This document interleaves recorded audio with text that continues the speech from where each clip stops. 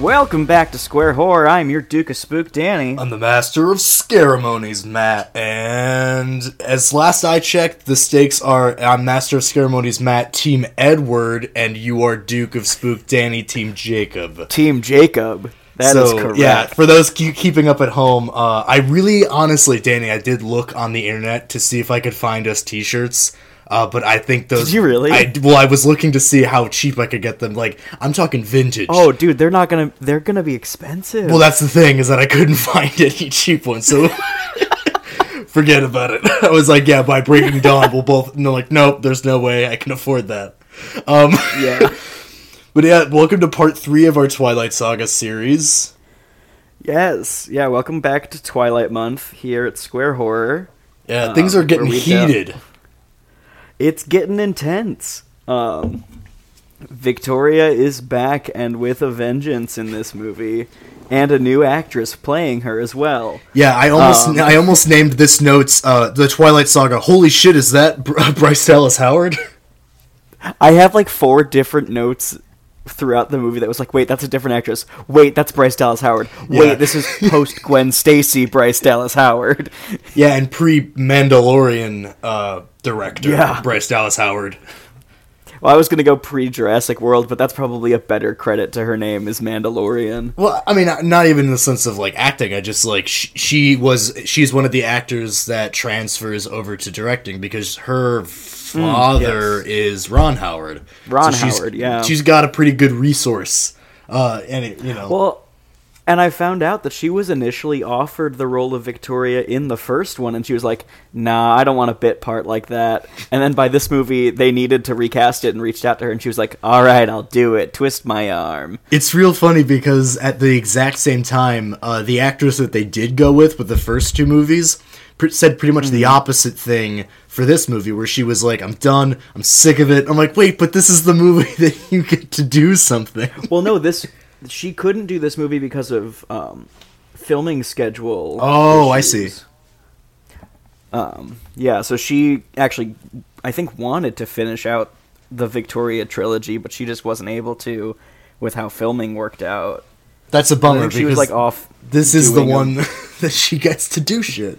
She, like, gets to do something. Yeah, I have another note in here somewhere that's like, oh, this is a different Victoria than we've seen, in that we're now seeing Victoria doing something. And that we're seeing what she's like. Yeah.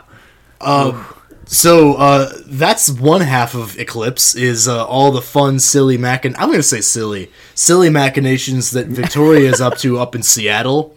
But we do also have to just mention that there's a whole other plot happening, and it concerns Miss Bella Swan. Yeah. So, I guess before we get into that, though, I do want to say, as we've gone on, these movies are coming out sequentially. So, this is now 2010. We've got the same screenwriter, Melissa Rosenberg, and we've got a new director, David Slade. Who notably directed 30 Days of Night. Yeah. So in this one, we're also in for some fun, creepy vampire stuff. It's really funny because Eclipse, just like the last movie, is, even by the first scene, is tonally super different. Very different. And it almost looks like Underworld. And I even wrote this in a note before I knew who directed it, or 30 Days of Night. So that makes sense why now the vampires seem a lot scarier.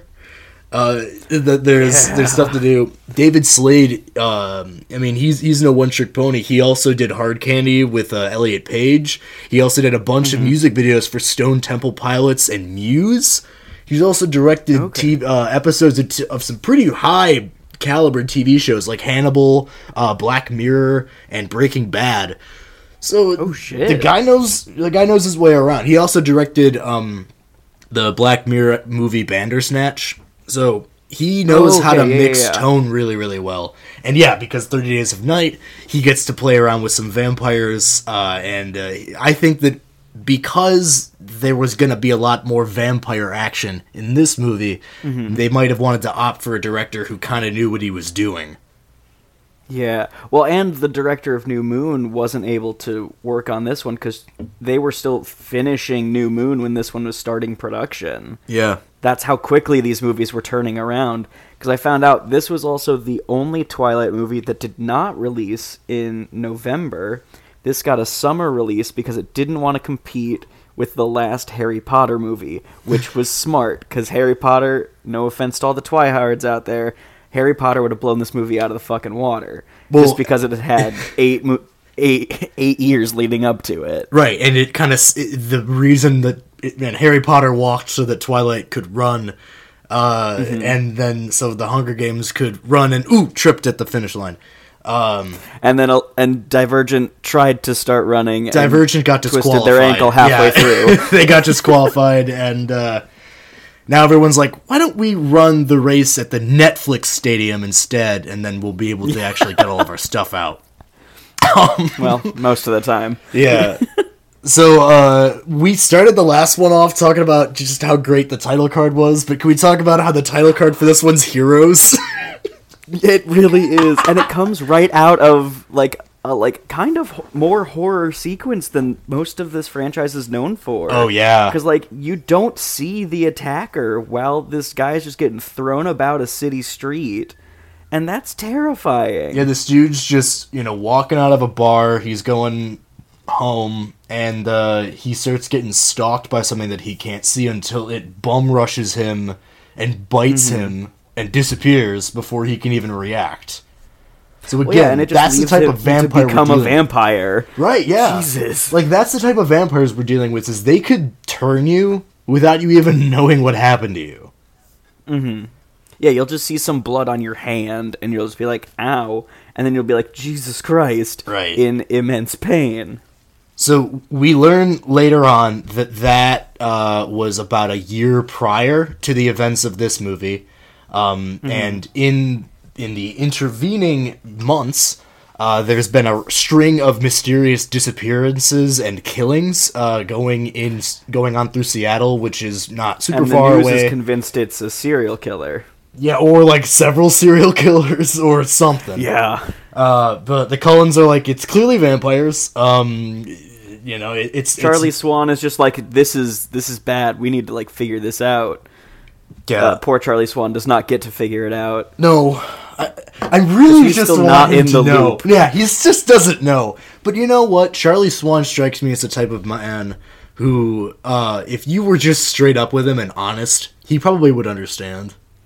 Yeah. Or at least he would do his best to understand. Yeah. He might be confused at first, but he'll put in the right energy. Yeah. I mean, at the very least, it might explain a lot of Bella's behaviors. Mm-hmm. So, speaking of... Oh, no, go ahead. Well, no, I was going to say, we start the movie after the title card with, Edward and Bella having this, little chat about, how Bella's not, convinced that the institution of marriage is, worth it. Because, she comes from a household of divorce, so right. It's understandable that she doesn't necessarily believe that it's the right thing to do, and she brings up true facts about divorce rates, and Edward just kind of jokes it off and is well, I think you'll notice that vampire divorce rates are a little bit lower than that. I mean, he's right. A kind of weird thing to say, but it's kind of a sweet gesture that he's trying to put out there. Well, it's true, especially because she comes from a household of divorce. She has this very scary idea of marriage. And not only does Edward come from a different time where marriage is a lot more of a safer sort of institution, it's more permanent, like becoming a vampire. Yeah. But he kind of offers listen, I know you're scared, but we are absolutely nothing like your parents. I, for one, am 100 years old. And, I mean, there's that. Just to go ahead and throw your precious, precious statistics out the window. Mm-hmm. But we kind of fit in right at the, where we were at the end of New Moon, where now there's this, all right, Bella knows that the option is on the table that Edward can turn her. She just has to get married, but she's still I don't know, marriage. I'm girl, who are you kidding? What are we doing here? But, like, at least Bella notices that getting married, at least, like, right out of high school, doesn't seem weird to Edward because, like, oh, he's from another time. But now, obviously, it's okay that people can get married out of high school. It's fine. But, yeah, most of society is, like, for real. It requires a little bit more explanation these days. Right, because it's not even really like, wow, you're stupid. It's like, dude, you have, like, what are you going to do? There's no money. Like, the economy is fucked. Everything is fucked. Well, and we find out that Charlie Swan has issued a, like, time where Bella has to be home by 4 p.m., because I think she's grounded at this point after the events of the last movie. Yeah, remember when she went to left Europe? The country. Yeah, didn't tell him. And honestly, I think he's just trying to be a good dad, because he essentially is like, listen, you can be ungrounded if you just don't spend all of your time with Edward, because you are too invested in this relationship and you are 18. Please don't put all of your eggs in one basket and go talk to friends. Oh my god. And I'm just like, that is kind of a good, like, he has a point. He is such a good man that he is softballing something that should be a lot more hardball, where he, like, suggests that maybe she should keep her distance from Edward a little bit. When really it should be like, dude, you need to start explaining what this is right now, because this is a lot of red flags. So if she was just like, hey, he's a vampire, he might be like, you know what, that explains it. Like, that explains a lot. Yeah. But for Edward and Bella, at least acting-wise, the chemistry is even better. I mean, it was a vast improvement from the first movie from New Moon, and now it's even better. And I also feel like maybe it's down to directing or cinematography, but, like, Edward just looks a lot less cartoonish in this one. And honestly, both of them look a lot more, like, realistic. I feel like maybe they're just at the age where they've just more grown into who they are, or they're lighting them better. I don't know. But everything looks a little bit more real this time. Yeah. But yeah, you mentioned that Charlie wants Bella to have some space, because he's not really buying the Edward is my life mentality. Also, he's Team Jacob, because he's like, you could hang out with someone else, like Jake. Absolutely is. Well, he's also looking at it from the other perspective of, hey, well, when Edward left you, Jake helped you out, and now Jake is going through a rough time, so maybe you should help him out. Yeah. So this isn't like a one-sided thing. And he's got a great point. Yes, Papa Swan. However, we do remember how awkward it was at the end of the last movie. And he did write her a note that kind of shows that he can't explain his feelings, but he just needs distance. Which, at this point in the movie, I was like, you know what? Maybe there's still hope for him. Maybe he can come around. There is. There is still hope for him at this point. Maybe he can start pulling out some of his red flags and admitting that he's got a couple of personal things going on that he's projecting. But it's fine, but it's okay, because the feeling is mutual, because the vampires do not like the fact that Bella went to go see the wolves. Like, they all comment on the way that their scent lingers on her. So maybe they're being a little too controlling, but again, I kind of put in my notes, I was like, oh, so the wolves and the vampires really are just the opposite sides of the same coin. Exactly. Right? They're exactly the same. They are Siamese twins.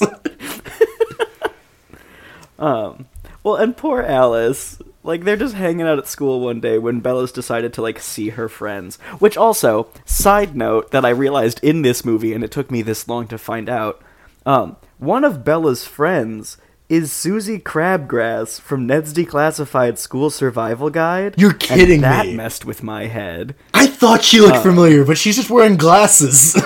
Yeah, that's the only difference. God damn it. Clark Kent was onto something. I was literally about to say. I also think it's super adorable that the Cullens sit with Bella's friends at lunch now. That's really funny. Yeah, there's a bond. Well, like, Alice is like, hey, I'm gonna host a graduation party, because how many times do you get to graduate high school? And Bella immediately shuts it down, and I'm just like, let Alice have a good time, god damn it. Listen. Just don't bring any presents. Yeah, just, first of all, it's a terrible idea, because remember when Bella went over there for her birthday? It didn't end well. Yeah, but I am with you. Just let Alice have a good time, no, damn it. I'm totally for it. I also think that Jasper's kind of come around a little bit because he's got that little fun goofball line of like, how many times are we going to graduate high school? Yeah. And I'm like, you silly goose. I also can't believe I forgot to mention it in the first movie, but they have that little, or big rather, like board in the house. Like the Cullens have this like big display case of... like, it looks like an art piece, but it's made out of all of the Cullen kids' like various graduation caps that they've gotten over the years. And oh my god. I don't know, something about that just felt very cool. That like they're trying, like, you know, Carlisle's whole approach to his little vampire coven is like, we aren't monsters, we can coexist, and your existence isn't something to be like ashamed of. And I feel like, you know, having a more positive artistic spin on the fact that they're gonna have to keep graduating high school for eternity. Yeah. It serves to be a little bit more of a fun, like, it's kind of cute. Mm-hmm. Well, yeah, and then the next thing I have in my notes, so I'm assuming it's not too far away, is when Edward goes up to drop off Bella at home and is like, hey, trying to subtly be like, hey, you should go see your mom. You remember when my parents got you that round-trip plane ticket to see your mom? It expires soon, so, like, you should go. And Charlie's just like, wait, what happened? That's a nice gift, Jesus. Yeah, the Cullens are strangely generous. Well, and Charlie's also like, oh, it would be great for you to, like, go see your mom, be away from Edward for a little bit, and then Bella's immediately like, hey, Edward, you want to come with? No, because your mom lives in Florida. Damn it. Well, and he does go with. I know, like, it's so weird. I really wish I could have seen more about that. Right? I really wanted to see, like, what the excuse was of, like, Edward's just gonna go ahead and not come outside at all, ever. Well, yeah, and, like, they're literally, the next time we see Bella is with her mom sunbathing by the pool, and they're just like, oh, Edward's just chilling inside. Yeah. And Mama Swan immediately doesn't trust how intense Edward is, and god damn it, she's right. Well, yeah, everybody's instincts are like, dude, are you sure about this? Again, none of them know he's a vampire, so none of them could possibly know about the nicotine-like addictive quality that he naturally exudes. But if they did, it might make a lot more sense. But I feel like there's also a really sad element to this visit with her mom. Because in that scene towards the beginning, when Edward is talking to Bella about, like, once you do this, this is permanent. There's no going back, and you have to completely change the way that you live your life. Which is the common theme this entire movie, is basically, like, being a vampire sucks. Like, every single part about this movie is to tell you how much it's a drag. And I think one of them is, it's a kind of cool thing, it's an aspect of vampire stories that I kind of love when they end up doing it, is humans who are going to become vampires, they have to do this almost ritualistic means of, like, saying goodbye to their loved ones in a way that isn't very suspicious. Like, because either they're going to have to, like, fake their death, or they're going to have to just drop off the face of the earth. But I think that you brought up a good point where, like, both Bella's parents would so quickly point the finger at Edward if Bella were to, like, go missing or die in a weird accident. Oh, yeah. Like, they do, you're right, they don't trust him, like, at all. Yeah.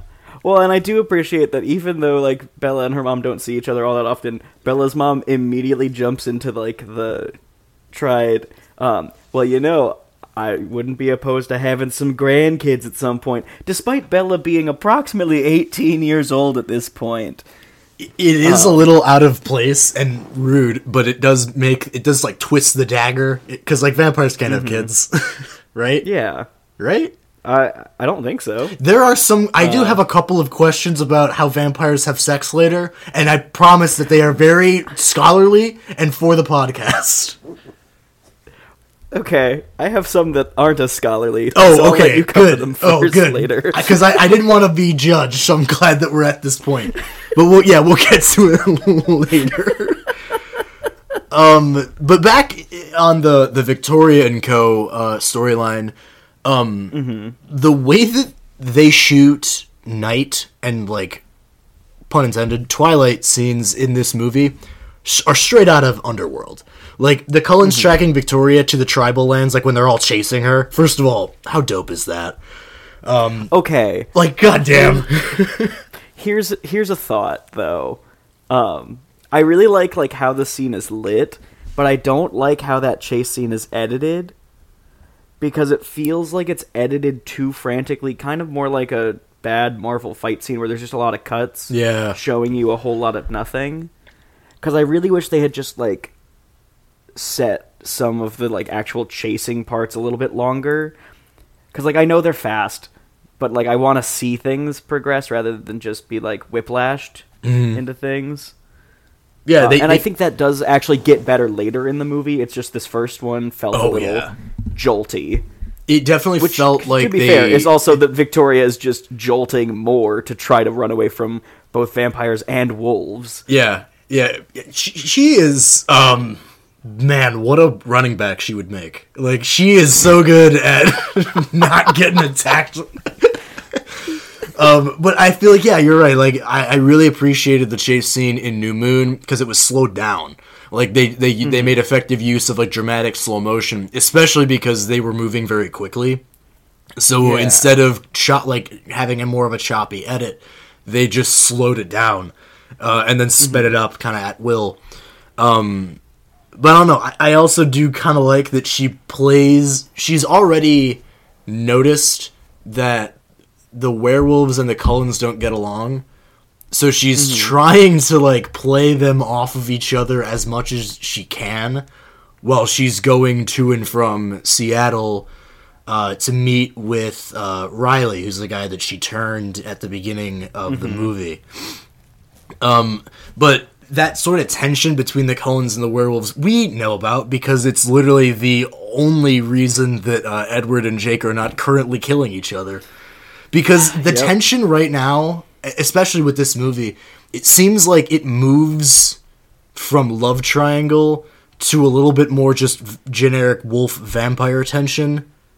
And that Bella just happens to be caught in the middle. Like, Bella's, like, triggers it, but it's more just, like, putting a match to, like, kerosene. Like, it's already there. Yeah. She's just the one stoking it on accident. Or on purpose. It depends on the scene, because sometimes it's both. Honestly, yeah. Well, and we find out that Edward used the trip for Bella to see her mom for two purposes.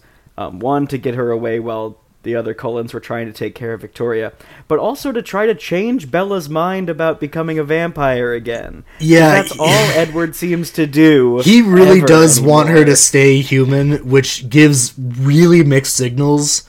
Because I don't know if that's supposed to insinuate that he doesn't actually want to get married to her, or he really thinks that he can just get married to a human and stay that way. Even after the Volturi have been like, dude, we're gonna come back and check in a year, and she better be a McFucking vampire, or you are all dead. Yeah. Also, I don't want to stroke your ego too much, and I also don't want to jump ship to Team Jacob right out of the gate. But he is coming off much less toxic in this movie, as I said earlier, because his, like, pattern of trying to avoid Bella is for his own good. I think he kind of knows that. He's trying to not be terrible all the time. He is. He's trying to give himself space to figure things out. Well, like that first scene where he doesn't want to put her in it. You're right, and that's a responsible, good thing to do. It's even kind of played off as kind of cute when it's like he wants to connect with her because he does love her, but he doesn't because he knows it would be a bad idea, and it's more like appropriate to set that kind of boundary. And then, of course, he does a 180 later. Classic Jake. Inconsistent to a fault. Hey. We'll talk about it when we get there. I cannot believe, considering what happens in this movie, that you are still defending him. Listen, there's a lot to talk about. There is. Especially... on both sides. There is. But we do learn that he sets those appropriate boundaries, because when Bella does go to hang out with the wolves, the guys are like, oh man, it's Bella. It's so crazy, because Jake's just been like, should I call Bella? Maybe I should wait for her to call me. God, I wonder what she's doing right now. And they're giving him so much shit, because you know they're all sick of it. Oh, absolutely. Well, and hold on, I need to go back a second to when Jacob first appears in this movie, which is such a dramatic entrance. Oh, God. With his new hairstyling, dramatic music in the background, and immediately him subverting Edward. Because Edward tried to keep Victoria a secret. And Jacob, and I don't know why he tries to do this, because he knows that as soon as Jacob shows up, he's going to tell Bella everything. And so it's just going to look bad on both of them. Yeah.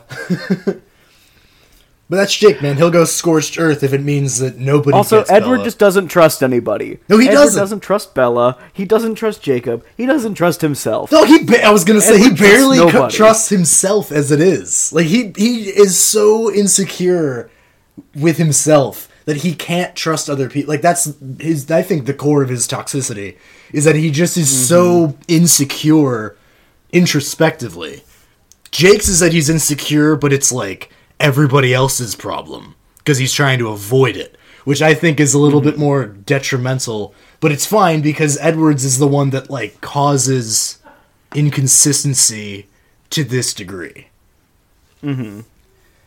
But the wolves have a new member of the pack. Harry's daughter Leah has showed up, and she is the first, I believe only, female wolf in the pack. And she's probably the only wolf that hates Bella. Yeah. Well, because she is sick of Bella hurting everybody around her, which, again, is a fair thing to make note of. It's like, Bella fair. causes problems for everybody.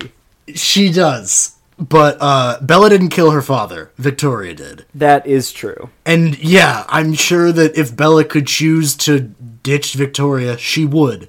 So maybe don't be mad at Bella for this, Leah.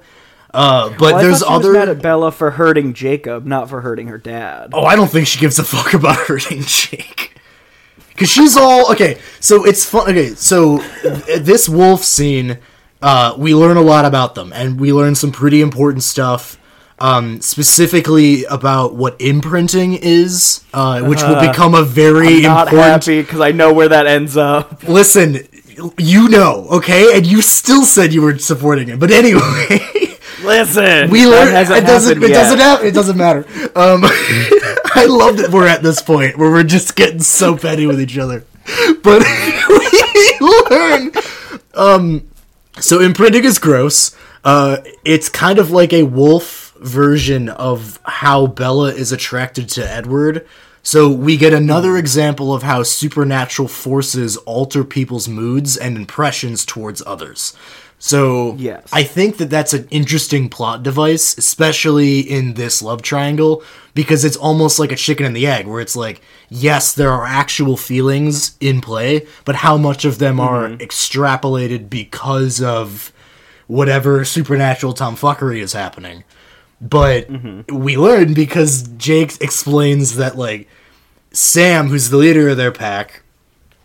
because we learned, obviously, Jake didn't want to be the leader, because I guess he was supposed to be leader at some point. Yeah, apparently he was given the choice, and I'm like, why?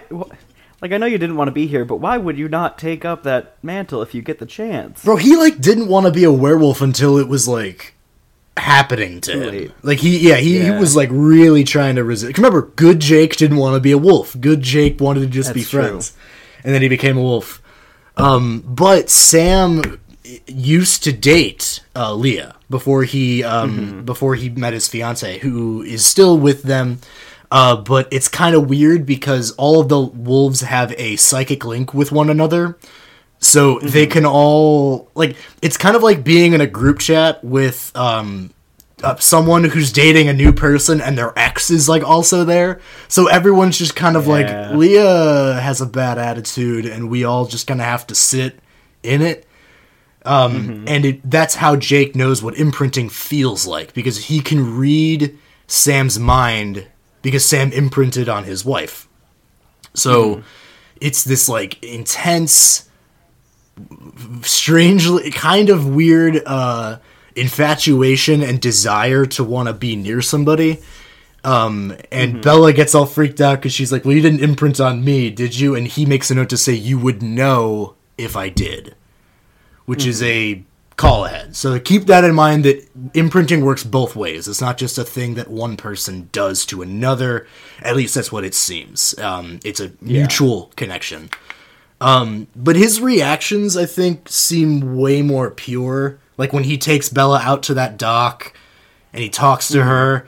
Like, he's really not cool with Bella becoming a vampire because she's still really young. Yeah. And that's, you're throwing your life away. You have a whole life to lead before making a decision that would literally end it at this point. Right. And he's not pretending like he doesn't care about her, but I feel like he even on some level does understand that he just can't get over his inborn aversion to vampires.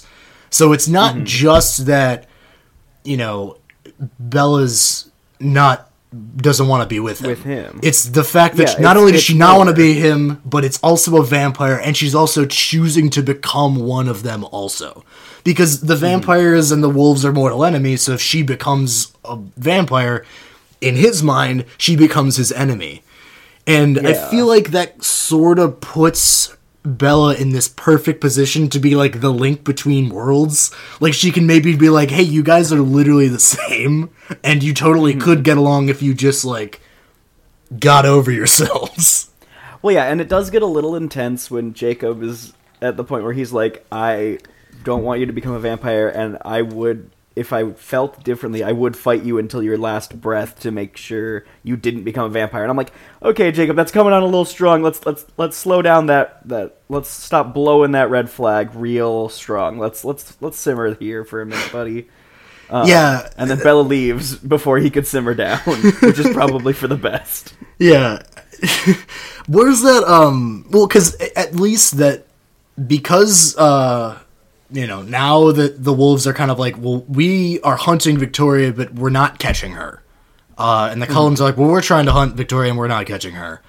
And then it's not really until after a vampire that they cannot identify breaks into the Swan residence. I'm glad he leaves Charlie alone, because if you just killed him... I have a note in here, just in all caps, that says, stay away from Papa Swan. Stay away from him. I got really scared. Because also, it's like a new, intimidating vampire that we know nothing about. Yeah. He could just kill Charlie. I would be very upset, but he very well could have. And it was very lucky that Bella, Edward, and Jacob all showed up at the right time to find out to save Charlie's life. Yeah, and when Jake wants to help out because he cares about Bella, he cares about her father, and doesn't Edward show up and he's immediately like, I smelled a vampire, who's here? Yeah. Well, and I couldn't get over that all their eyes were like totally different and they didn't talk about it, so I did some digging, I asked some people, and I finally found out what the deal with their eyes is. You were right, It's not only that, like, it's indicative of how hungry they are, but because the Cullens don't drink human blood, when they are full on animal blood, their eyes get to this, like, amber, like the normal, like when their eyes are just kind of weird and sparkly. Yeah. When they're red, that's when you're full on human blood. So when you're low on everything, your pupils just get huge. Because all the Cullens looked that way, and I'm like, damn, what gives? What they were saying, that they were running themselves ragged, looking for Victoria. They haven't had a chance to hunt. And that's how Bella's like, well, hey, both of the teams want Victoria dead. Neither one of y'all want me dead. So how about you guys take shifts and work together? And they do kind of play nice tentatively. I I literally put in my notes, I was like, oh, so Bella is the new wolf-vampire treaty here. Yes. She's this is also when I started getting real sick of Jacob and Edward's bickering, and it looked like Bella was too. Yeah, she was very sick of it. And because isn't that when he's like, doesn't he own a shirt? And I'm like, listen, if we're really going to start nitpicking right now, like, you always look like... Well, no, because he does that, and then he immediately just starts making out with Bella, and I'm just like, these guys are both trying way too hard in front of each other to just try to, like, one-up each other. I mean, and Jake makes it weird. Like, Jake makes it a little bit more weird. Or, like, when it's his turn to watch her, like, her hanging out with him all day doesn't mean he has to obviously make it seem like he still, like, wants her to, like, pick him. Because it's very, like... it's a big turnoff, and like he's pretending like this is the girlfriend experience when he's hanging out with her, and I'm like, dude, you're just lying to yourself, dog. Like, that's just sad. Yeah. Well, yeah, and so Jacob takes her to a like clan meeting. That's not the right term. A tribal meeting, please. There we go. Thank you. Yeah, I'm like, maybe not use that word. Well, yeah, that's why I was like, this sounds wrong as soon as I put it out into the world. But, like, that's where Bella finds out more about the history of the wolf side of history, which has, like, a really intense first werewolf-vampire fight. It is pretty cool. It's also really short, but then causes the vampire's mate to go on a fucking rampage back in the day. Oh, yeah. Well, the first terrifying. Pale one, yeah, it is. Oh, the first pale one that they had ever seen, like, the tribe at the time... I mean, they didn't turn into wolves, really, not until one of these things showed up. And they're like, okay, this is weird. And how much surprised must that vampire have been, though? Like, oh my he's God. A normal-ass person, and he turned into a giant wolf, and he's like, Jesus Christ. He's like, wait, this shouldn't be possible. Wait, whoa. Like, yeah, it's just like you made a massive mistake coming onto the Twilight Land. And then, yeah, they kill him, and his mate shows up and... attacks their, like, home turf, murders a bunch of children, women, just innocent people, because she's pissed. Kind of like Victoria is doing. And we learned that, like, the last of the spirit walkers, the wolves, was the chief of the tribe who was trying to fight her, but, you know, he was losing hardcore, and his wife made the sacrifice of cutting herself to distract the vampire with the smell of her blood. Long enough for the wolf to just rip her in half, which, man, I love when the wolves kill vampires, because it looks like they're just tearing them apart, like, so effortlessly. It's so cool. Well, and, like, I love that was, like, the ingenuity of how to take down a vampire at the first sign of a vampire, and foreshadowing that we'll get to see again later in the movie. Yeah, I mean, like, it's a Bella really good learn idea. Something from this. Yeah, it's like the one thing that humans, especially against, like, new bloods, as we'll learn about, like, it's a very easy thing to distract vampires. So, like, that's the one way to catch them off guard. Are you ready to talk about how Jake's Green Hill Zone crashes and burns into a valley of red flags? Hold on, before we do that, I do want to mention that this is the point of the movie... before that scene, is when we find out what Riley's doing, because we learned the name Riley from a missing poster, is that he is actively currently creating a newborn vampire army. All right, hell and, yeah. Like, a recruiting in numbers, and it's like, oh, that can't be good.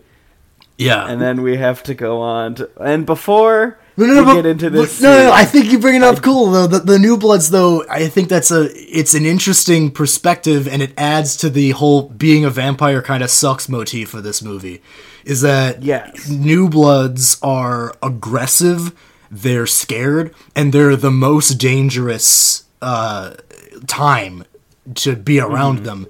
The first few months of being a vampire, you're literally insane with bloodlust.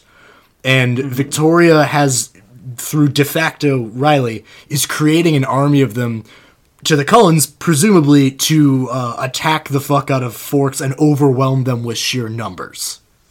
Yeah. And it's also, of course, down to the Cullens to put these guys down, because remember, what's the Volturi's one rule? Don't make a scene. Yeah, don't make a scene. And New Bloods do nothing but make a scene. Especially when there's this many of them.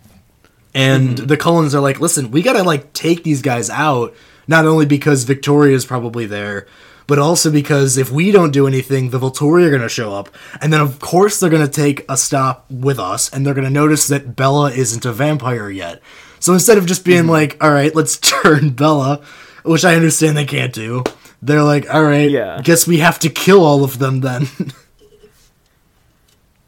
And it's so really. Before we get into one more thing though is I think Edward points out something pretty devious, and I think we'll speak to the long-term Volturi-Cullen relationship.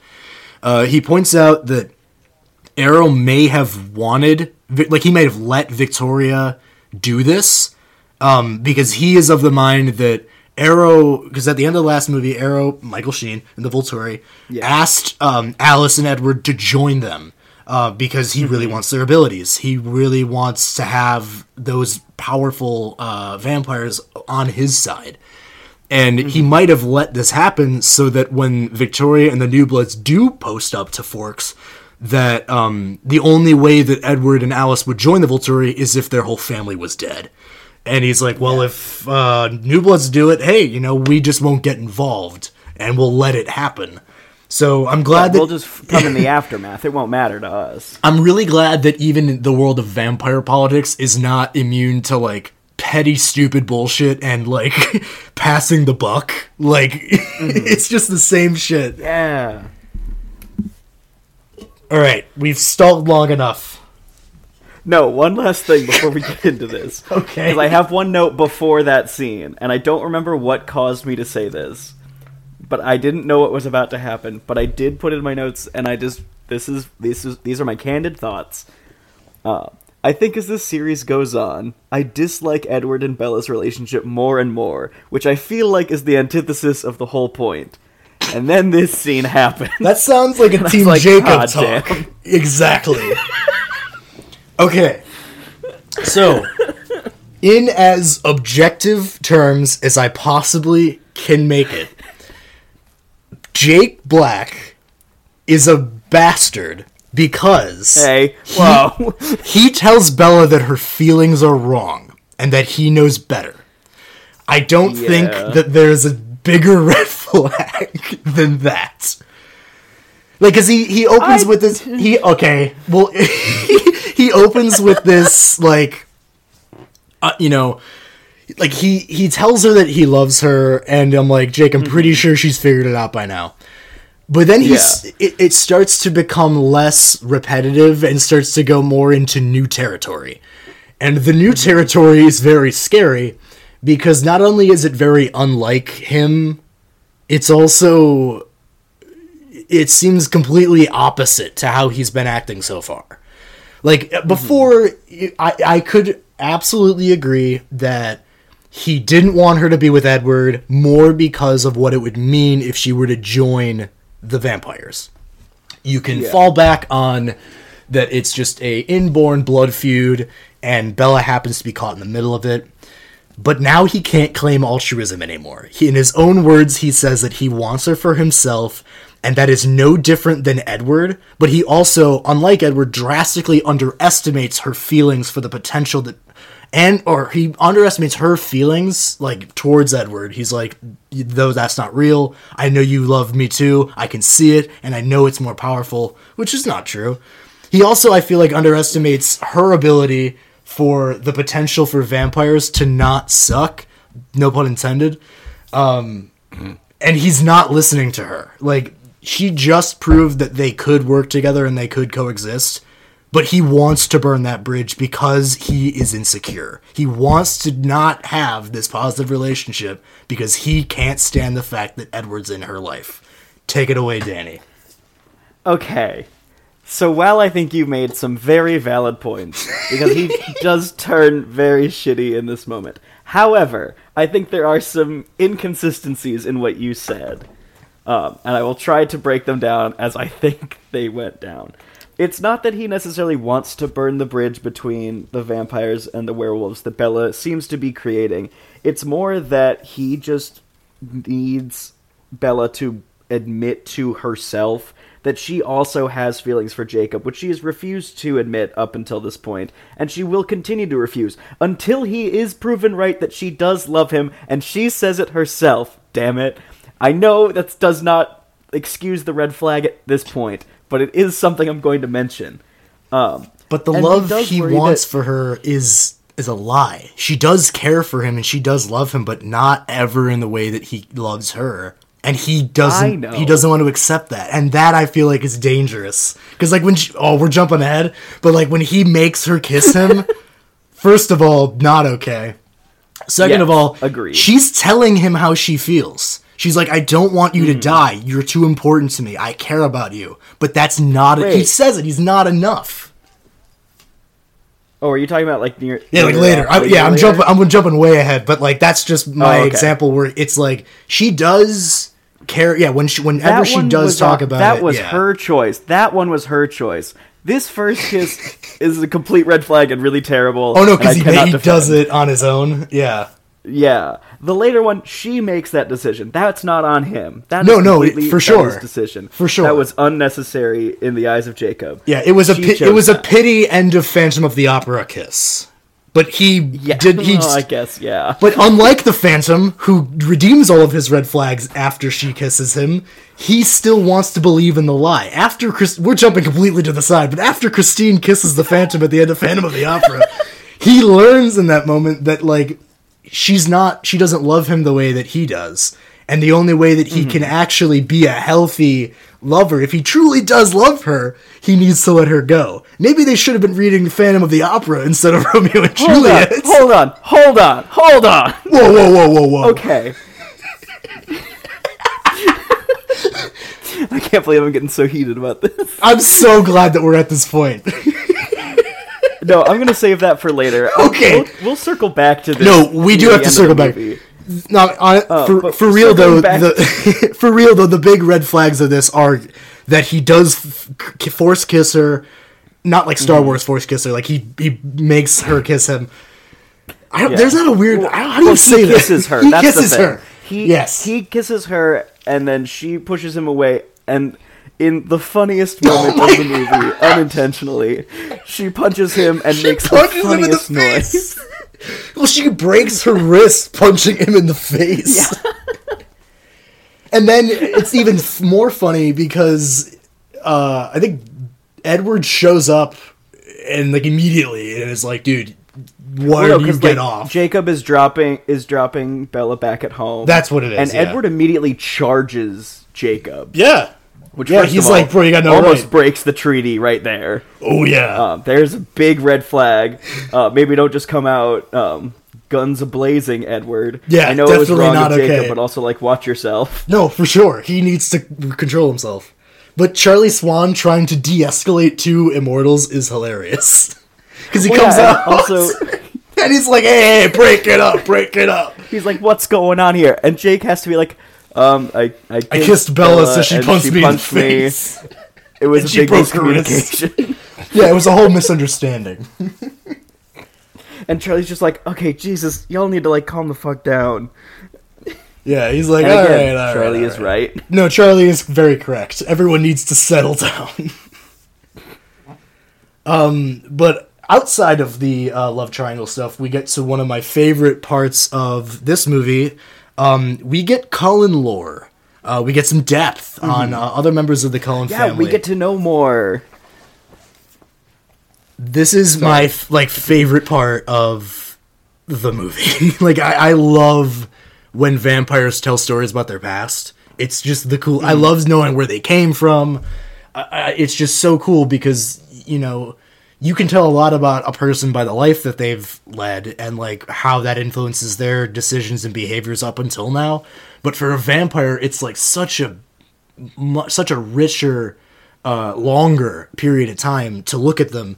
And it's interesting to look at people like the Volturi, who have been alive for thousands of years, and how so little of their humanity truly remains. But for somebody like Jasper or Rosalie, they still have they remember what it was like to be human. Poor Rosalie's story is truly devastating. And I will have to say, I started this before I knew what was going to happen. I was like, oh, Bella is continuing to look for trouble by talking to people who obviously do not like her and the decisions she's making. Hi, Rosalie, how are you? Well, Rosalie is not good. What do you mean she's not good? Hot. Oh, okay. Oh. She's going through it. Oh, okay. I was like, no, whoa. She's a good person. Yeah. Well, because she's been dealt a really shitty hand in life. She's been dealt a couple shitty games of cards. Way more than enough for one lifetime. But I think it's kind of cool because, like, Bella is under the impression that Rosalie, like, just doesn't like her from, like, the first movie. But I think it's pretty early on that you can notice, if you're paying attention to her, that Rosalie is just like, dude, being a vampire sucks. Again, the whole motif of the movie is like, dude, it's not fun. Like, you don't want this. You don't know what you're giving up. And Rosalie, kind of puts a point on that by being like, Bella should choose to live because Rosalie didn't get to choose. She wishes that she could have chosen. Like, she had dreams, she had aspirations, she had, hope that her life would, she had go a to a whole certain idea point of a life ahead of her. Right. And it was all taken away from her one night. Granted, not immediately by vampires. Yeah, I was kind of like crushed her dreams, which is, I think, worse. No, not only was much she... like what Scooby-Doo teaches us all the time, the real monsters was man. People. Yeah. And I mean, it sucked too because she was just like Bella. She was madly in love with this guy that she had. She put all of these hopes and dreams. She built them off of him. He ends up being a total scrub. Him and his buddies gang rape her and leave her for dead. And leave her for dead. Yeah, fucking Carlisle finds her and is like, yeah, you're gonna die, but like I can offer you something else. And he turns her, and then Rosalie gets some like I spit on your grave level like revenge. Full revenge. And she like murders all of her rapists one by one in a goddamn wedding dress. Which, like, holy shit. It's like, oh, whoa. Yeah, it feels kind of like I Spit on Your Grave, The Crow, and Kill Bill Truly. all combined into one story. Like, I want that. Give me that movie. Yeah. But also, at the same time, like, now that is all done, she's now still stuck in time. And she regrets what she is now. Because while it felt good to get that revenge immediately, now she's stuck in that time. She's stuck for the rest of time without a chance to move forward with her life. Yeah. I think that's one of the worst things about being stuck as a teenager forever, is that you're constantly stuck between people taking you seriously and not, especially if you're a woman, especially because where she came from was of a time when it was like women, their job was to find a husband. So she built all of these like future dreams on finding this husband, and not only did that dream get shattered, but with it went her life, like everything went down the drain. So she had nothing but vengeance, and after that was over, she had nothing. And then she's like, I'm glad I met Emmett, because shit sucks a lot less. But like in general, being a vampire is not fun. Yeah. And can we talk about Jasper too in the same vein, because we learned about him too? Yeah, because we learned about that a little bit later. But let's go ahead and double feature these backstories. So Bella is prompted to ask Jasper about his life because the newborn army in Seattle, the Cullens are trying to prep for it. We'll unpack that a little bit later. But Jasper is the one that teaches them how to fight vampires, and specifically newborns. And Bella's like, hey, how do you know how to do that? And why do you have so many scars? Yeah, I'm so glad that you asked those very good questions. Because unlike everybody else, Jasper wasn't turned by Carlisle. We learned that Jasper was a Civil War captain or sergeant. And, in the Confederate Army. Yeah, in the Confederate Army. And he was turned... Which I found out... Sorry. Side note. I found out that the actor is apparently actually, like, distantly related to someone who fought in the Confederacy.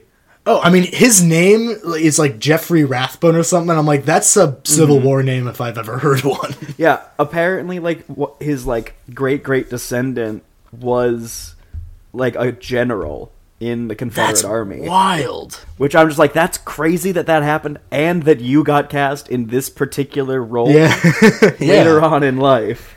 Yeah. I mean, I don't know. I think that, you know, obviously Confederates are not like the quote-unquote good guys in the Civil War, but like that doesn't mean that every single person that fought for them was a bastard, because Jasper's a good guy. He was heading back home after relieving... He was actually doing some good shit. He was helping civilians out. And then he comes across a couple of women out in the desert. He does what any chivalrous gentleman of the era was taught to do, and he approaches them.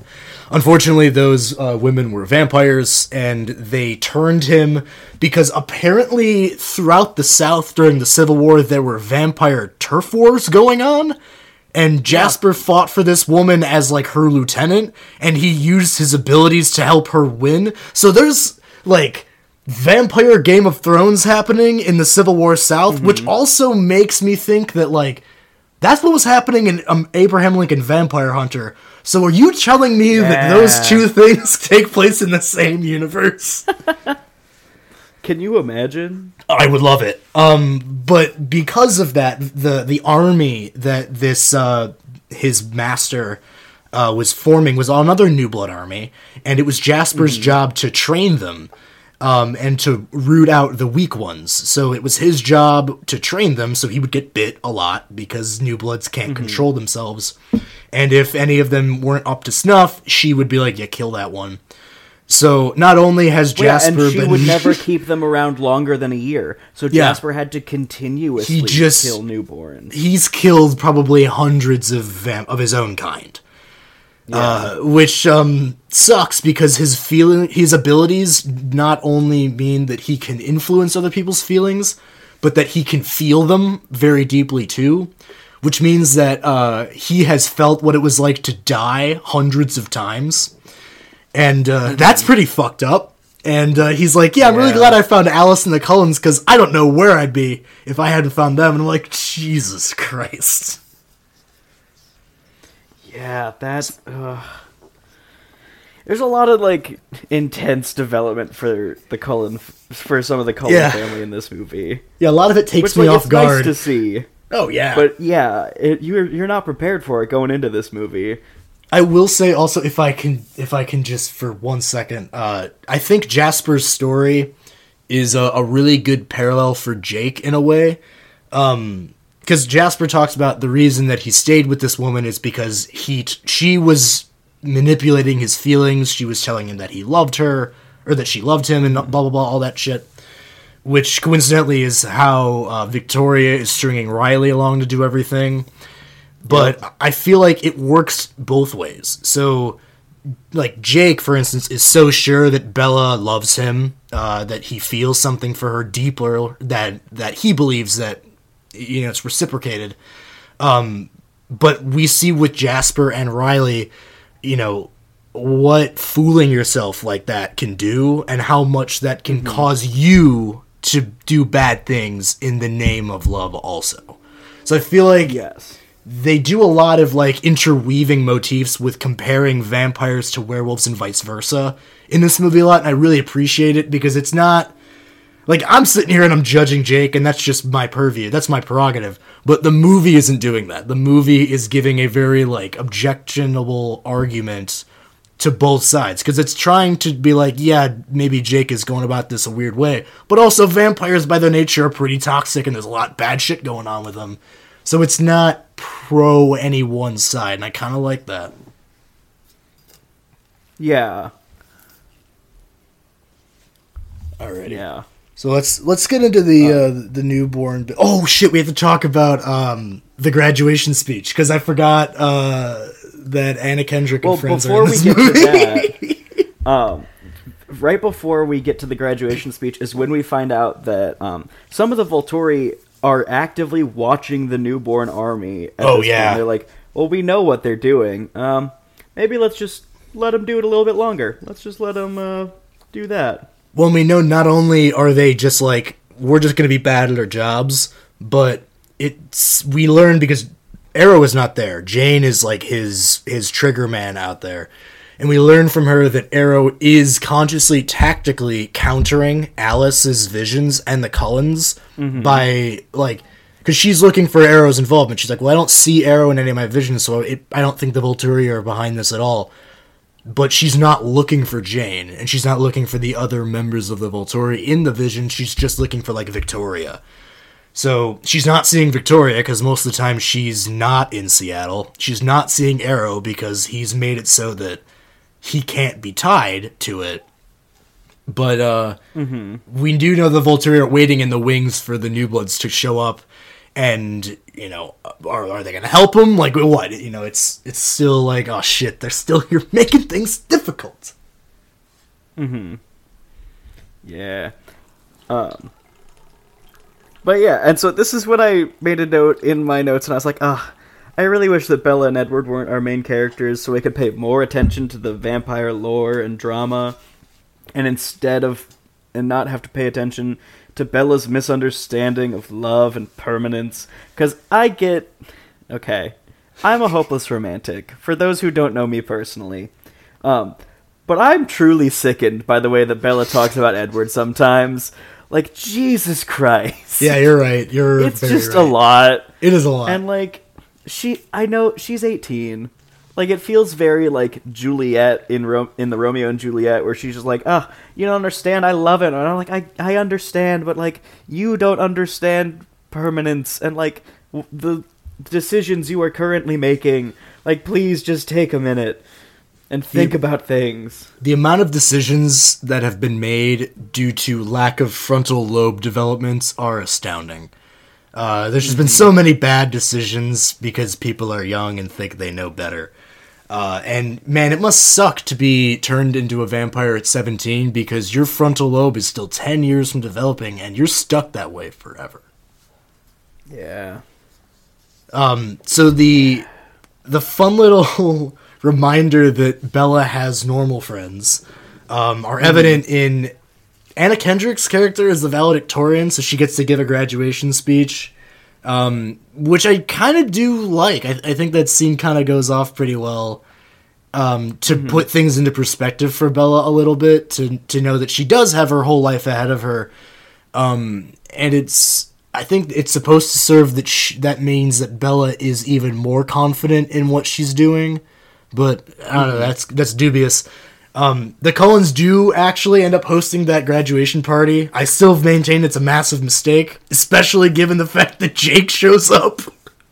Well, yeah, Jake and a few of his crew show up. Yeah. So Jacob can plead his case to still be Bella's friend, even though he understands that he will not be her romantic interest. Because he shows up and she's like, hey, with peace and love, what the fuck are you doing here? And he's like, you invited me.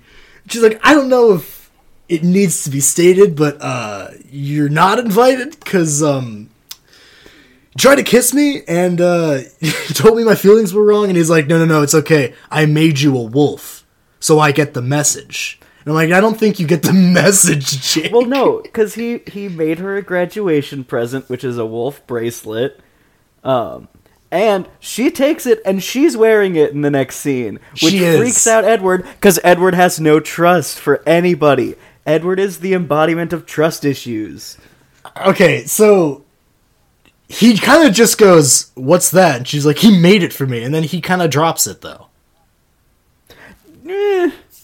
Edward King status, especially later on, when he starts to be like, you know what, I don't care. Like, that's where I feel like he wins. Because Jake is over here being like, I need you to be upset and to fight me for her hand. He's like, why? Shut up. And I'm like, oh, okay. I don't think that ever happened. Did we watch the same movie? Oh, okay. We will get to that point. Okay, again, we have to keep talking about the fact that there is a newborn army on its way to Forks from Seattle. Like, that's also happening. Like, the threat of death is coming. Well, and this is the first time where Jacob and Edward ever agree on something, because Bella's like, no, you're not using the wolves to help protect me, and Jacob's like, I wasn't asking for permission, and then Edward's like, I also give my permission, and I'm like, thanks. I'm glad you guys could agree on this. It's also, I have my permission to do it. I also just can't help but think about how, like, just like with that first vampire that met the Quaaludes all those years ago, like, these newborns just found out that being a vampire was real. They have no idea that wolves exist, so it's funny to think that, like, they're gonna show up to this fight, because, like, the Cullens and the wolves start to, like, plan a plan of attack. That's where Jasper starts to teach everyone how to fight newborns. And also, when Jasper's teaching everybody to fight, he and Alice have a little fight, which was just 110% flirting. Oh, man, it was so funny. Cute. I was so here for it. They are adorable together. Well, and even, like, Carlisle and, like, Edward fight each other, and the wolves just kind of watch, because, like, you can't spar with a wolf. Well, yeah, and the wolves are in their wolf form because they didn't want to show the vampires who they are in their everyday life, which I kind of get. I understand anonymity. If only they didn't have to communicate through Edward because he reads their minds. So I'm like, dude, he could... They already know who you are. It's like the people that are like, nah, man, I don't carry... I don't have social media because the government will track me. I'm like, dude, you exist in modern time. Like, they're gonna find you. Like, Edward can read your mind. He knows everything about you. Yeah. But, so, as the newborns are coming in, the things start to heat up a little bit. We get a scene with Victoria where we definitely know that it's Bryce Dallas Howard. And we learn that she's been manipulating Riley to gather this army to attack Forks as, like, revenge for the cult. What she has told Riley is that the Cullens, like, murdered her friend and her mate. And he's like, okay. And I feel like they're all trying to figure out, like, how can Victoria be masterminding this army when we can't see her? When they didn't really consider that she just turned some dickhead and was like, if you kill these people, maybe I'll fuck you. And because that seems to work. She's always playing with his emotions. Because, like, yeah, she's very much just like, I'm going to pretend that this guy will be my new mate. Meanwhile, I'm just thinking about my old mate who died because I want to avenge him. It's been so long since he died, I can barely remember what he looks like. I just remember the ponytail and that he could hunt really well. Yep. At the very least, like, I feel like her power, if anything, again, is that she'd just be really good at football, because she's really good at dodging shit, especially when Riley's like, so, like, do you love me? And she's like, sure. Yeah. Well, and then we find out that Alice has become buddy-buddy with Charlie Swan. Okay. And was just, like, having a chill conversation with him. They're on a first-name basis and everything. And I love that, because Alice is now and will forever continue to be my favorite of the Cullen family. I was looking this up earlier today, and I found out... So Ashley Greene plays Alice, and I just learned that she's the voice of Barbara Gordon in Arkham Knight, and that makes a lot of sense to me, because I felt like so much sense. I'm like, I feel like I know you from somewhere. Amazing. Well, and that's when we find out that Charlie's going out of town for the weekend to go fishing, and the Cullens, except for Edward, are going to be out hunting so they can be at full strength for the fight tomorrow. So tonight, it's going to be just Bella and Edward by themselves. Ooh. And Charlie is not thrilled about that, because he's like, damn it, I gotta give her the talk. Their little, like, the talk scene is actually kind of cute, and it's really funny because by the end of it, she's like, listen, we haven't had sex. Edward is old school, and he's like, maybe I shouldn't have doubted him as much as I was. Well, and I love that at first Charlie's like, what is old school? Is that like a metaphor for something? Is that like a euphemism? It means he likes to put it in my butt, Dad. Well, no, because like she ends it with just being like, Dad, I'm a virgin. I'm a virgin? And you can see in his eyes that like he's so relieved, but he didn't want to hear that at the same time. Well, yeah, because he's just like, Edward's old school, and she leaves, and he's like, old school. Okay. I'm like, all right, Charlie, Be a little Team Edward too if you want to be. It's okay. We got cookies on this side of the dividing line. Hey, hey, it's up to you to make cookies. We just have this, all right? But I really love the Cullens got Bella a whole ass bed for her to spend one night in their house because they don't sleep. They're so goofy. Oh, man.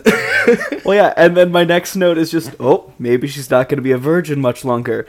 But just kidding. Yes, she is, because Edward is not down for that before marriage. He really is old-fashioned. He's old-fashioned, because Bella wants to have sex, and he's like, with peace and love, I'd kill you. And that made me go, okay, I can see what he means, right? You know, it's already hard enough for him to not murder her all the time because she smells so nice. I can only imagine how much more that would suck if they were having sex with each other.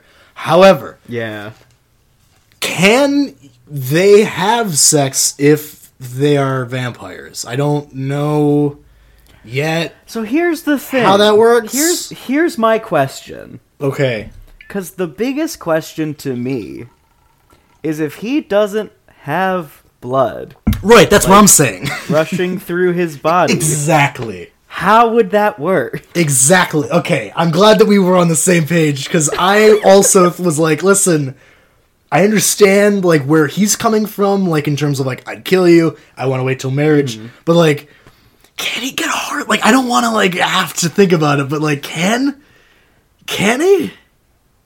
I don't know.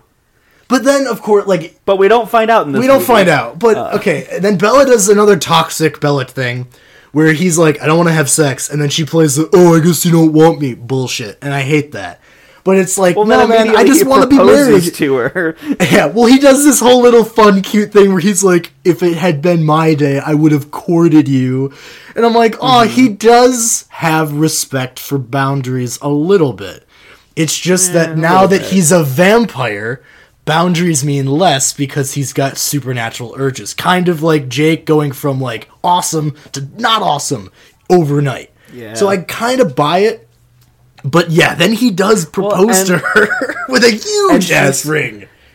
Well, and my next note is, she said yes, so I guess the love triangle is over. Oh, how silly was Danny? Were you really holding out hope? Were you seriously thinking she was gonna... This is... What? No. That was the joke. Oh. But I did not expect for later in the movie the love triangle to reopen. It reopens to one of them. But we'll get to it. Edward looks really surprised, like she said yes, and I'm like, what a goofball. I really did he think she was going to say no at that point? I mean, at the beginning of this movie, I could see that. Because at the end of the last movie, he's like, would you marry me first? I'm like, the answer is yes, right? Like, she can't live without you, so she's really going to say no. And then she's like, well, I don't know, divorce. And he's like, are we really going to have the divorce talk about this that's happening right here? So I'm glad that now that he still forgot about that, and he was, like, surprised that she said yes. It was kind of cute. I liked it. Yeah. So, while they are proposing to each other, the plan is that, like you mentioned, the Cullens go out to hunt, to power up, because they got a lot of fighting to do tomorrow. So the plan is that they're going to lead Bella's scent to this big field where the Cullens are going to ambush the New Bloods, and the wolves are going to show up, and it's going to be good to go, big Mortal Kombat fight. It's going to be awesome. But in order to get her there, so that the vampires don't smell, I think it was Edward, they just didn't smell her in general. They were going to have Jake carry her to a campground in the woods. Because his wolf or odor covers her scent. Like, with as much disrespect as they can muster, they go to great lengths to prove that the wolves are hard to not smell. At least from vampire perspectives. Yeah. So they're them also, trying to just want to point out, Bella's probably right in saying that it's a bad idea to tell Jacob about the engagement right now, because it is a bad idea. This whole thing is helping them right now. So it's a very bad idea. So they don't, which is smart. They don't. I know where you're going with this. Oh, I'm sure you do. There are so many green flags before that, though. Yes. But before we get, so the New Bloods are on their way. They have this really badass scene where they come out of the water to post up. It was so cool. It was really dope. It was like in the first It movie with Bill Skarsgård when he emerges from like the basement puddle. From, it's like, really top creepy ahead because their eyes are poking out, and it's really wild. Well, yeah, and like they've been walking underwater for a while because they don't need to breathe. Why do they need to swim? They can just walk at the bottom of a lake. That's the coolest use of being immortal, is just doing goofy stuff like that. Yeah. So two things I really want to mention at this campground. So we're going to have to spend a lot of time at this campground arguing with each other before we get to the big fight. But before we do that, Bella has two, like, other protectors there in addition to Edward. She's got Jake, who's just, he's like, I'm going to stay here, whether you like it or not. And she's got Seth, who's the newest member of the pack. And I do want to mention... Who shouldn't be in a fight because he's 15 years old. He's 15 years old. But I want to mention that kid's played by this guy, Bobo Stewart, who's been in the the newer X-Men movies. He was also in American Satan in the show Paradise City. I just remember because every time I think about it, like I look him up, they're like, he was in Twilight. And I'm like, who was he in Twilight? And now that we're covering Twilight, I could be like, oh yes, it's Bobo Stewart. Eventually when he shows up on the podcast later, I could be like, yeah, Eclipse. But at this point, they're at this campground in the woods. It's still winter time. Edward doesn't get cold because he's dead. It's a fucking snowstorm out and they're like on top of in the middle of a mountain hill, and I'm just like, this is why you shouldn't camp when there's a snowstorm like this. When one person is still human and could get frostbite. Well, and it's funny because like she's shivering in the tent that night, and Edward's sitting there like, what can I do? And she's like, it's fine, I'll be fine. And then I think she makes him go and get Jake. And no, Jake just opens the no, he just shows up. Because he's like, I can't sleep while there's chattering teeth in here. Well, yeah, and then he cuddles her because, remember, he's hot. I'm hotter than you are. He said it! He said the line! I am hotter than you. This is ridiculous, but I'm here for it. It's so funny. This is the type of goofy shit. This is what I'm saying. Like, he'll just, like, this is what I mean by him making it weird, where he'll just say stuff like that, and they're like, dude, none of us are comfortable with this dynamic, but you're the one that's, like, making it a thing.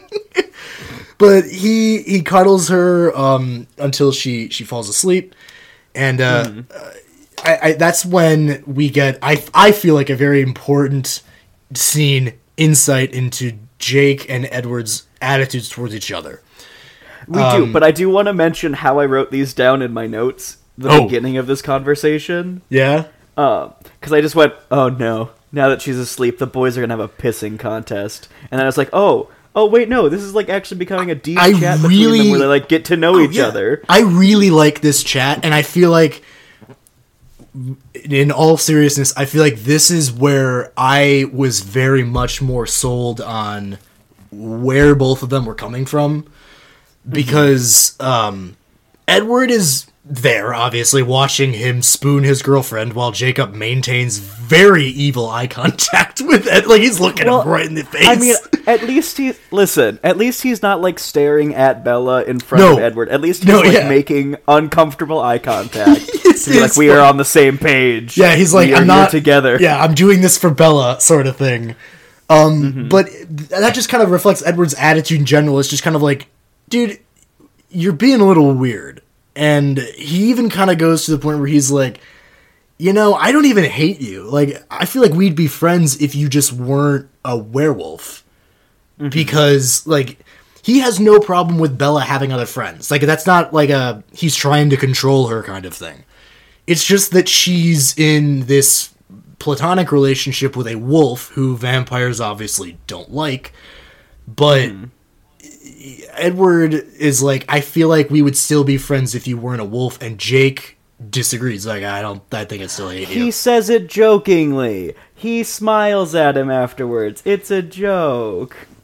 It's okay, because it sounds like the type of thing that you joke about when you mean it, but you don't want to, like, have it out right now, but I'm with you there. I can see how it could go that way. Well, and, of course, Bella's hearing this whole thing, so, like, she's smiling, too. Yeah. So, Edward also states that, because Jake asks him, like, what if she chooses me? And he's like, well, she won't. Mm-hmm. And then he's like, but what if she does? What are you gonna do? And I feel like that's a really good question to ask him, where it's like, we don't really know very much about how Edward has changed since the climax of New Moon. And I feel like this is a time that I would argue that he has changed a bit. Because he mentions that he wouldn't kill Jake if Bella, for whatever reason, chose him. And he tells Jacob that he doesn't want to turn Bella at all. Like, because Jacob still has this nut against Edward because he's like, you're turning her and shit. And he's like, dude, I don't want to turn her. I want her to live a full and happy life just like you do. I've tried to get her to change her mind, but I don't want to make her do anything. Mm-hmm. And I agree with not wanting to change her, but I don't believe for a goddamn second that Edward would let Bella go if she chose Jacob instead of him. I don't believe that for a goddamn second. That's part fair. Of that's just because of my preconceived notions of Edward and his, like, kind of shitty ways of going about, like, oh, if I can't have her, I would rather die. Like, he might go through the whole, like, suicide thing like he did in the last movie again, if that were to happen. Yeah. No, and I feel but, like... on the other hand, I do agree that Edward is in a better place than he was in that last movie, especially with Jacob. If anything, like, let's say, like, yeah, he has changed, that he, for whatever reason, now all of a sudden would be fine if she left. Mm-hmm. That's just not something that you would be able to, like, deduce a movie ago. I feel like there maybe hasn't been enough time for a lot of people to reasonably buy that, which I can absolutely see. But I feel like now that it's, like, he's had to sit with the fact that he has to turn Bella now for almost a movie and a half. And I feel like in a way, again, this is not a defense of him, but maybe killing himself is an immature way of solving that problem. Is that he doesn't have to make that decision if he's dead. Now, it's a bad idea, but because he's I see where you're coming from. I wouldn't have thought of that myself. Like, he clearly loves her. Like, he's true. He's like, I don't want to live without you. And I don't know if he's like, I'll kill myself if you ever go away. But he's like, if it's between that and turning you, I would rather make a decision that you get to live your life the way you get to live it, without me in it, and vampire free, happy, and I'll just go and die because I don't want to have to make this decision. Now, there's ways around that. You can just talk about it, but that to me makes a lot of sense given who he is. Mm-hmm. But on the counter end of that, Jake makes a note to say that she would have chose me if you didn't exist, which could be true. That very well could be true, but the fact of the matter is that Edward does exist, and he's not going anywhere for the time being. So maybe we just need to reach an acceptance and understanding place, instead of, like, being at each other's throats. Kind of both of them kind of have that mentality of, like, we understand where the other is coming from, so maybe we won't be, like, dickheads to each other, but we don't have to, like, agree with everyone's thinking. Because, like, Jake kind of gets Edward's feelings, I think, because of how similar they are to imprinting. Like, when he describes what he feels for Bella, it sounds like imprinting. So in this point in my notes, I was like, you know what, maybe he doesn't have to be okay with it, but maybe he can understand a little bit and he can back off a little bit. But then the next scene happens and everything goes right back to the way it was. Okay, but listen. No, for everybody. Everybody did. Everybody goes back to their way. Because in the next scene, it's the next morning. Edward tells Bella that Jacob's off, looking around, taking care of things, and, like, they start talking about their engagement.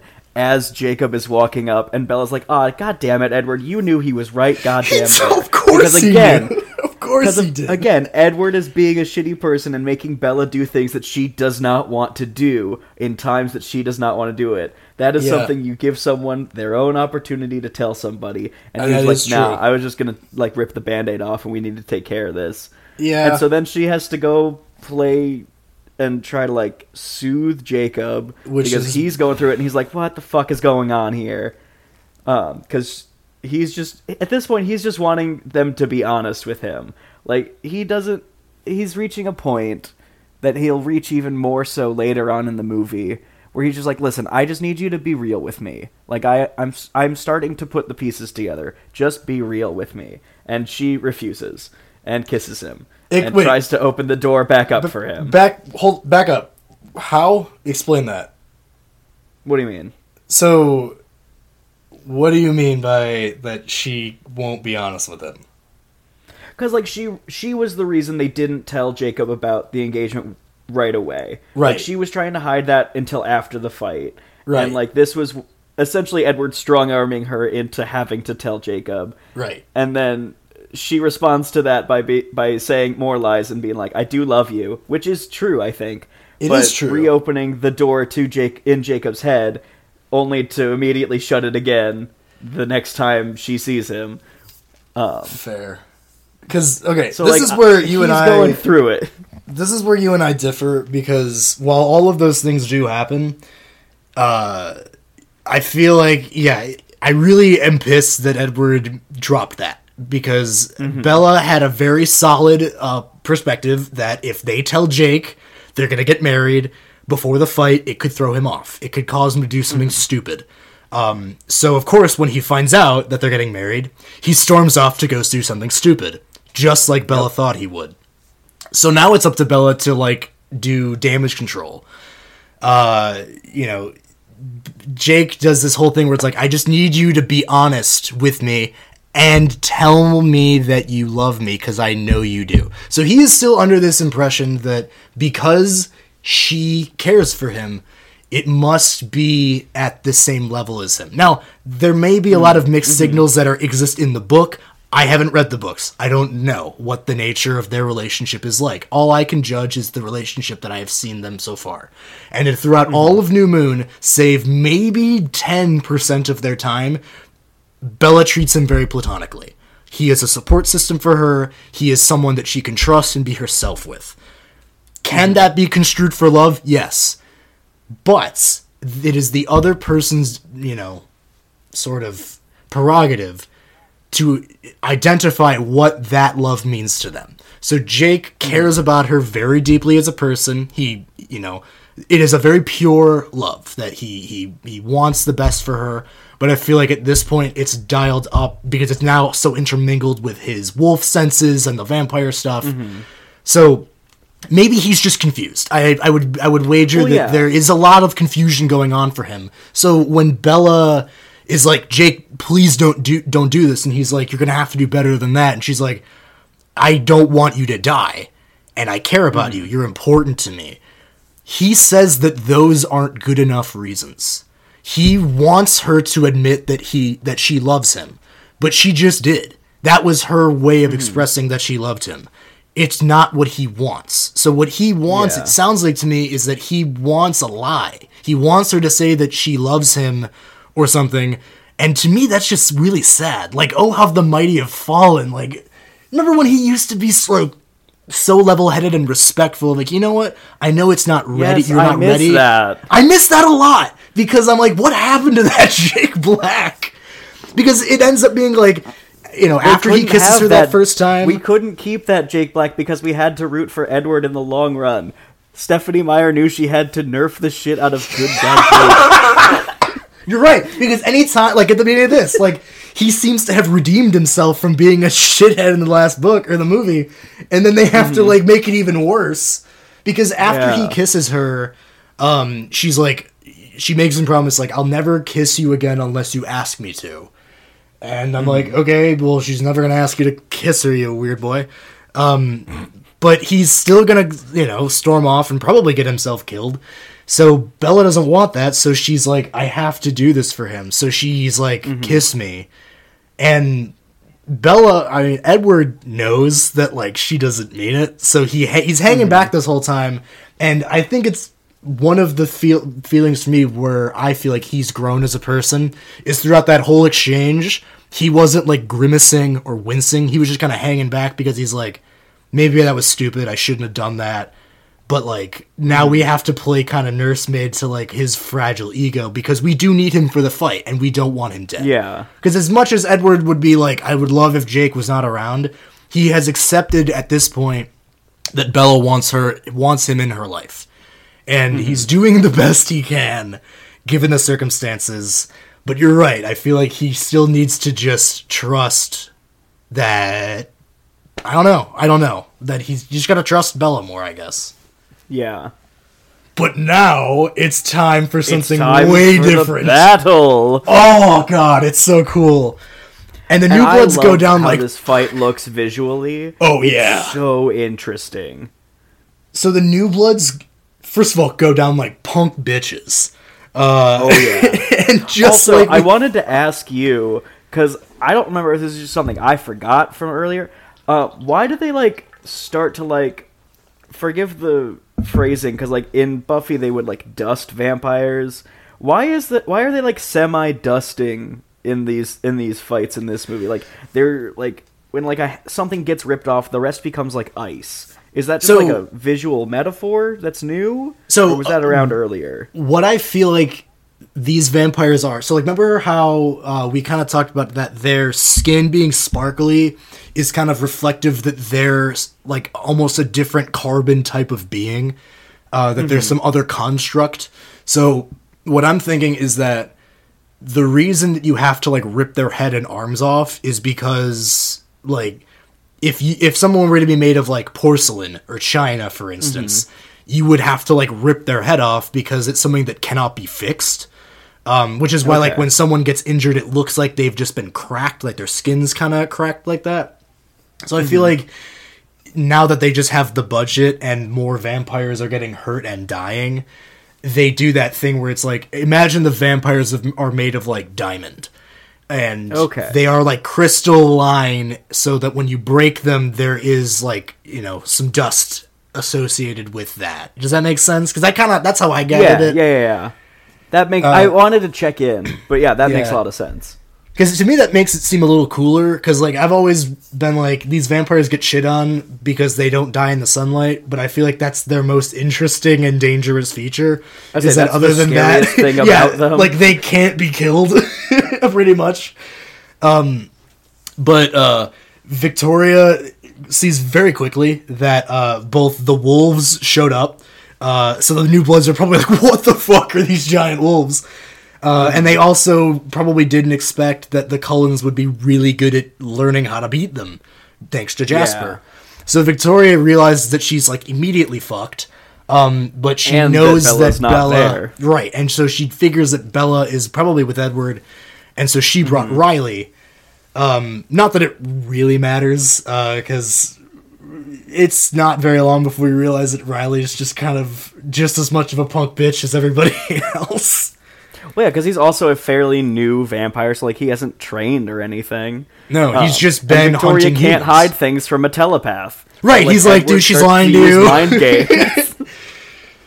And she's a bad liar too. Like she is not good at. I feel like no, don't listen to him. I love you. I love you. Man, it was enough to get Riley to try to throw the first punch before getting attacked by Wolf Seth. Seth comes in clutch and almost kills him. Yeah.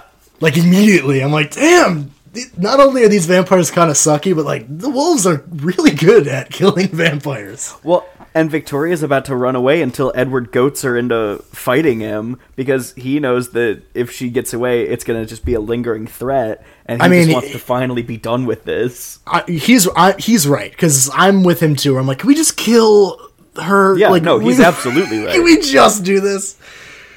Because like, as great of a chasee as she is, we haven't really seen her prowess in terms of fighting.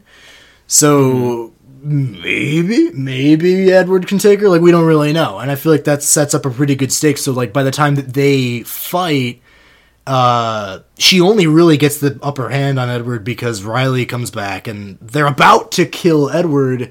And then Bella pulls the sacrifice plate from the story that she read and cuts herself. Yeah, she learned from the wolves. Yeah, she learned.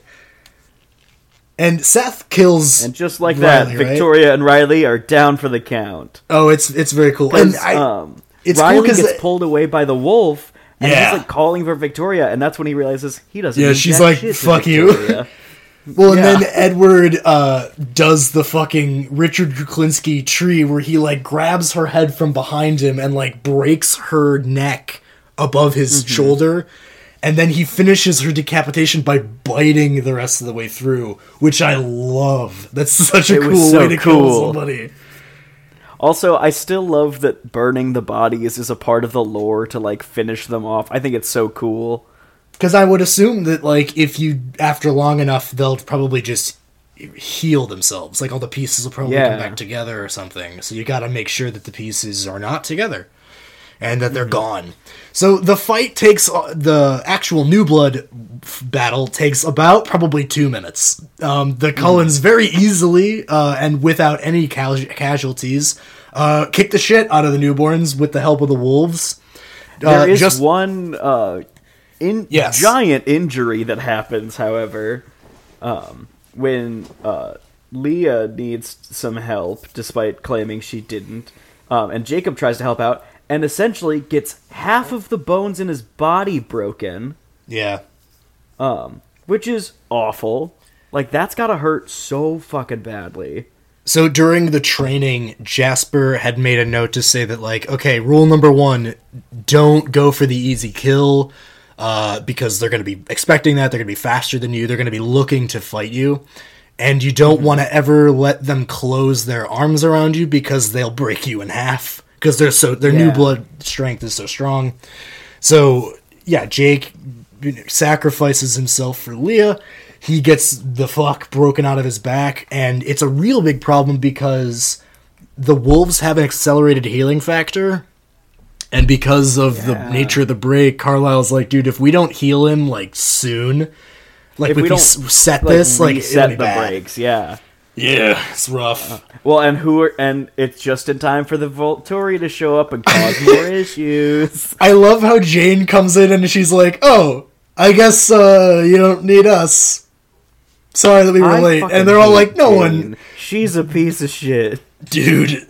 She sucks. She is not cool. She is there to cause the most pain she can anytime she's given the chance. Dude, that's like her whole thing. Who didn't want to fight. She just immediately casts Crucio and decides to just torture the fuck out of her before having her murdered. So, we talked on the first episode that there is, I believe it's called Midnight Sun, but it's the first Twilight book from Edward's perspective. It's another book that Stephanie Meyer wrote. She also wrote another book after the series was over that's about this character. It's called The Short Second Life of Bree Tanner. So it's one of the New Bloods that Riley turns, and it's just that whole experience from her perspective. So I would assume it has a lot to do with how much it sucks, turning into a vampire, all the things she had to leave behind, and then unfortunately for her to walk all the way to Forks, only to be watch everyone that she's met over the last couple of months get murdered. She was abandoned by Riley and Victoria, and then the Cullens, who were like, well, like, let's not kill her. Let's maybe, like, talk to her. And the Volturi, because they want to cover their tracks, are like, okay, well, she doesn't know anything. Just kill her so that no one can ever tie this back to us. And I'm like, man, that sucks for that poor girl. Being like, what the fuck is happening? But that's where we leave the Volturi. Leave. Yeah. Because they're just like, this is you got to turn Bella, and they're like, we have a date, I promise. And then we go to check in on Jacob, because Carlisle has gone to check on him because he's a doctor. Yep, a doctor. And it sounds like, I don't know if I misconstrued this. It sounded like Carlisle had to like re-break most of those bones to like set them in the right place. Yeah. And at least Jacob's gonna get better now, because like that had to be the most excruciating pain of his life. Oh yeah. And Jacob, being a somewhat smart man, decides to try to deal with all of his pain at once, physical and emotional. So he asks for Bella to come in. Like, dog, give yourself a break. Well, and Jacob is finally done with making her life harder by trying to get her to choose him instead of Edward. So he's finally being honest with himself as much as he's being honest with everybody else. And at least he's stayed honest the whole time, even throughout all of his red flags. But anyway, then we move on to the final meadow scene, where we find out they've set a date for the wedding, and of course Alice is planning it. And then they realize, oh shit, we gotta tell Charlie. He might try to kill you, Edward. I'm not gonna lie. And man, is that ring pretty. Like, it's a really nice ring. It is a really nice ring. I very much am a fan. It's very classy.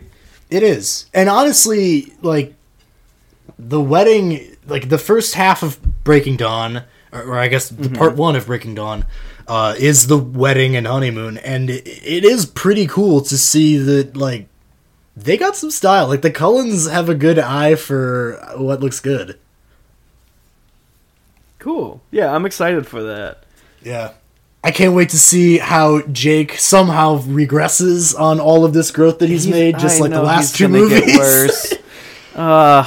Like, that's what's a bummer, is like he does get better by the end, or he gets good, and then it always just turns. And we're like, oh god. Yeah. So the love triangle, despite what they may try to tell you, has closed, because we know how it's going to end, with now that the marriage is set in motion. Well, and you also got to think, how is that got to be for Jake? I mean, now that he's had to make his peace with what's going on, I mean, now he's got to watch the woman he loves get married, and that's got to suck, dude. There's a lot. And then become a vampire. You know, maybe he's still thinking that he can talk her out of it. I don't know. He still is like, I was hoping I had more time to talk you out of this. But here's my entire argument all at the same time. But you're right. Like, it might even be easier in a way for him to accept that she's not going to be with him more than it is that she's going to be a vampire. Because, like, that part of Jake, I really do understand and respect. And that's just totally a matter of perspective. And I'm really thinking that Bella is now realizing that she does bring a lot to the table as a bridge between the wolves and the vampires, and she might be an even better link between those worlds once she becomes a vampire. And maybe then the vampires and wolves won't hate each other so much, so there won't even need to be this level of resentment. Yeah, so maybe they can live together in harmony for once in their goddamn lives. I mean, we can only hope. That's where I'm at. I hope that that's what we can do there. So we kind of covered predictions, but yeah, what are we thinking for Breaking Dawn? What's prediction wise? There's gonna be a marriage. There's gonna be a honeymoon. The Volturi are gonna show up and somehow fuck over everybody, because I believe that's all they know how to do. The Volturi would never do that. Plus, they've been introduced in 2 movies now, and they really haven't done a whole lot, so they gotta do something in the finale, right? I think I remember there being something about, like, this giant battle in the final movie. I really don't know much about these next movies. I know they have a kid. I'm a little scared about that. I think this is really interesting, too, because, like, obviously there's been a lot of drama in the saga so far. But get ready for the drama to be turned to, like, 11 for Breaking Dawn. Like, there is so much stuff. It's kind of like what we did with New Moon, how, like, it just established all of this stuff. And, you know, Breaking Dawn does the same, where there is lots to learn still, and there's lots to resolve. Obviously, because it's the last of the series. But in terms of just, I mean, there's a lot of firsts. I mean, they're going to get married. We're pretty sure Bella's probably going to turn at some point. But what is all the implications of those things happening? Like, they're all things we want to have happen. Matt wants Bella and Edward to get together. We all want there to not be war. I would like Bella to also be a vampire. I feel like it would solve a lot of people's problems. It would solve so many issues. But then it's like, even when we get all of that, what problems arise? That's what I feel like is really cool about Breaking Dawn, is that we almost get everything we wanted, or I wanted, but then there's still, like, defend all of that now. Like, you got everything you wanted, now make sure you can hold on to it. Yeah. I don't think we need to do team check-ins. I'm pretty sure we're very staunchly still on the same side. I was saying, I think we've covered that enough in this episode. I think that's pretty well established. Follow our Instagram at @the_Square Horror Podcast. You can reach us at squarehorrorpodcast@gmail.com. We have a bonus episode coming out very soon as well that we're going to record here soon. For all of those of you that are maybe somehow sick of us talking about Twilight, don't worry. We're going to talk about Saw again, because I know how many people missed that. But we've got some fun things to cover, and then we will be coming at you week after next with Breaking Dawn and the finale of the Twilight Saga. And until next time, stay spooky out there.